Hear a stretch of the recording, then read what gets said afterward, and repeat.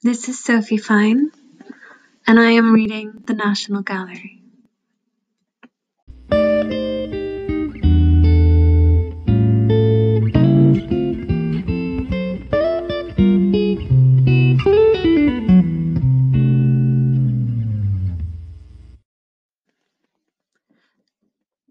The National Gallery. I glanced at my watch and looked out over Trafalgar Square, pretending I was waiting for someone. A couple I knew from somewhere, maybe a film, walked past me and through the double doors with a quick nod. I should just follow them in, I told myself, trying once more to squash down the nerves fluttering around my ribcage. I took a breath of crisp air. He might have forgotten. He might just not care anymore. His invitation had been a breezy aside in one of our weekly phone calls.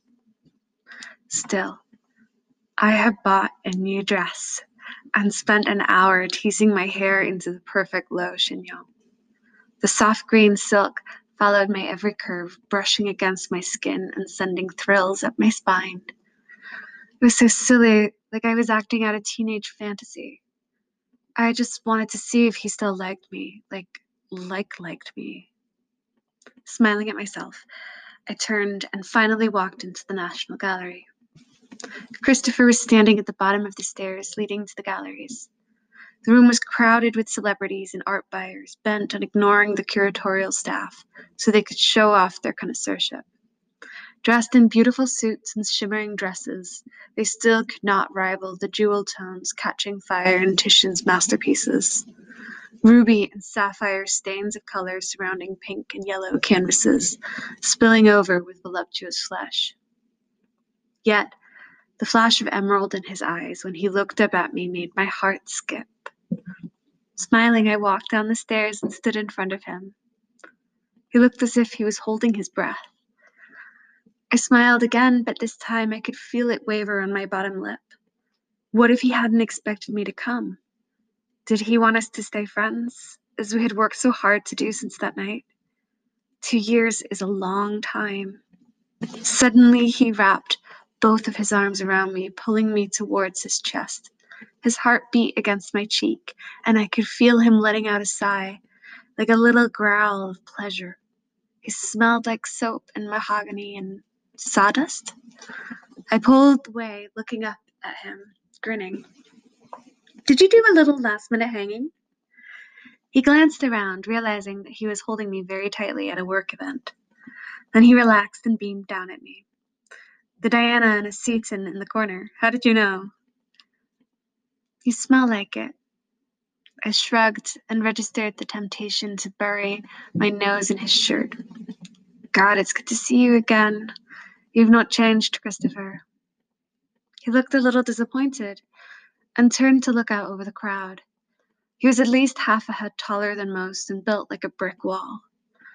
I guess maybe not, he mumbled. Do you want a glass of wine?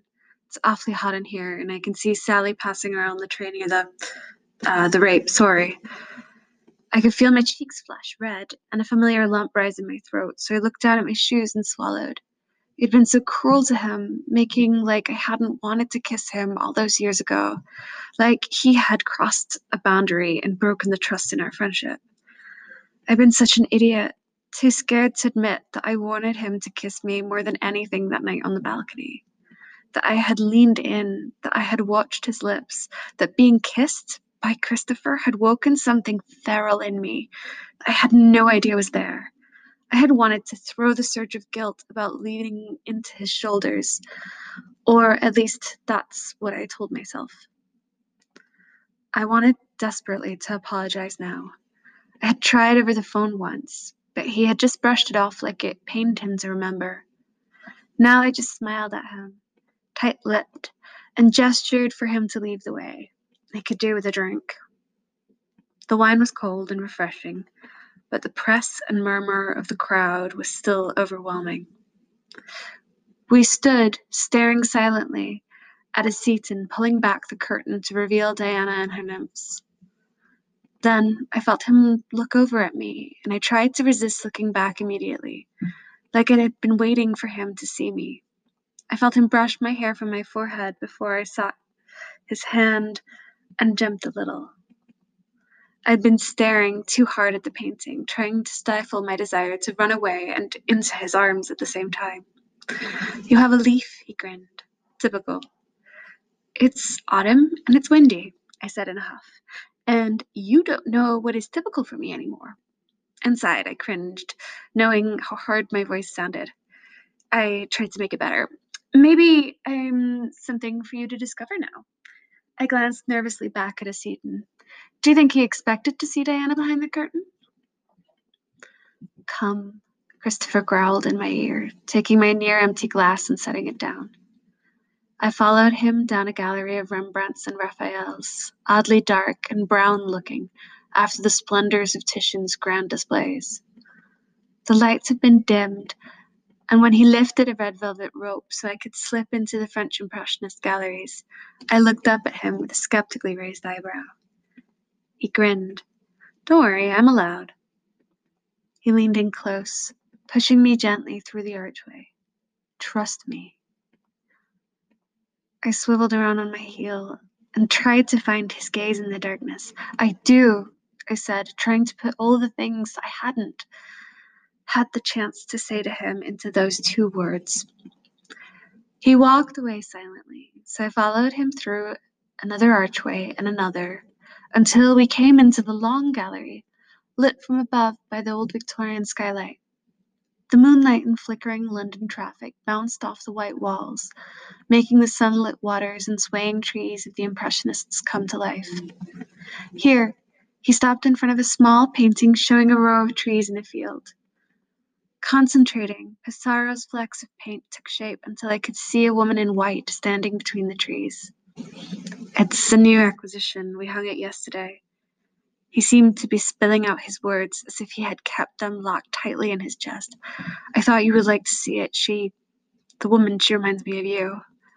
"Of me?" I asked, straightening and turning to him. "Yes, I see you everywhere, in the soft curls of Gainsborough's Women, in the blue of Monet's Water, in the Madonna of the Rocks touching her child. I'm sorry, I know you don't want me. I won't touch you, I promise. You want us to stay friends, but I can't do it if you're here, if you keep being everywhere." I felt the lump in my throat grow, choking me so that I could not say a single word of the things I had planned to tell him. Instead, I reached up and pulled his mouth down to mine. I could feel him hesitate, brushing softly at my mouth and pulling away a little. I raised myself onto my tiptoes so I could pull his mouth to mine with my lips, tangling my hands in his hair, inhaling his breath. He responded by pulling me into those big, strong arms again, this time lifting me slightly off the floor. I pulled away and held his beautiful face between my hands, whispering, "I've wanted you since before everything. I'm so sorry. I was scared. I've wanted you, and I was just running away. I'm never leaving again, I promise." I pulled him down for another kiss and then released him so I could pant. "Trust me." I could feel him smiling into my hair as I pushed my face into his chest, holding on to him as if for dear life. I looked around, seeing all the beautiful images that danced in the ever-changing lights. The gallery was quiet. The noise from the exhibition opening had long since faded, and we were completely alone. Holding his gaze, I took both his hands and pulled him over to one of the long plush couches. "I can't wait," I gasped. "I've waited too long already. I need you."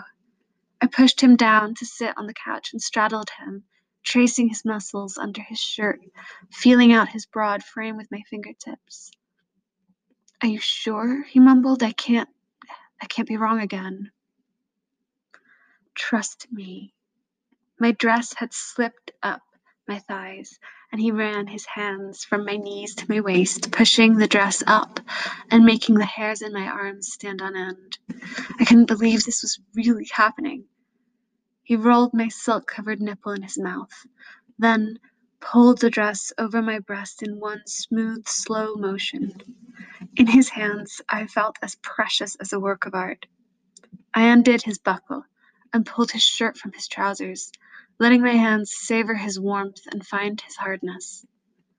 When we connected, It felt like it should have been like this forever, and like I could never let it stop. Then we moved in slow circles, dancing against each other like Cézanne's bathers, or bending and moving to each other as if made of the same metal, pushed into shape by Rodin's hands. I inhaled his sawdust scent, and he moaned his pleasure in my ear.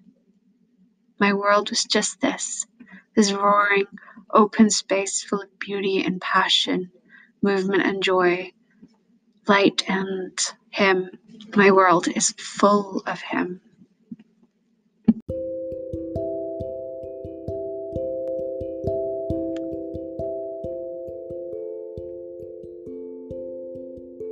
Thank you for listening.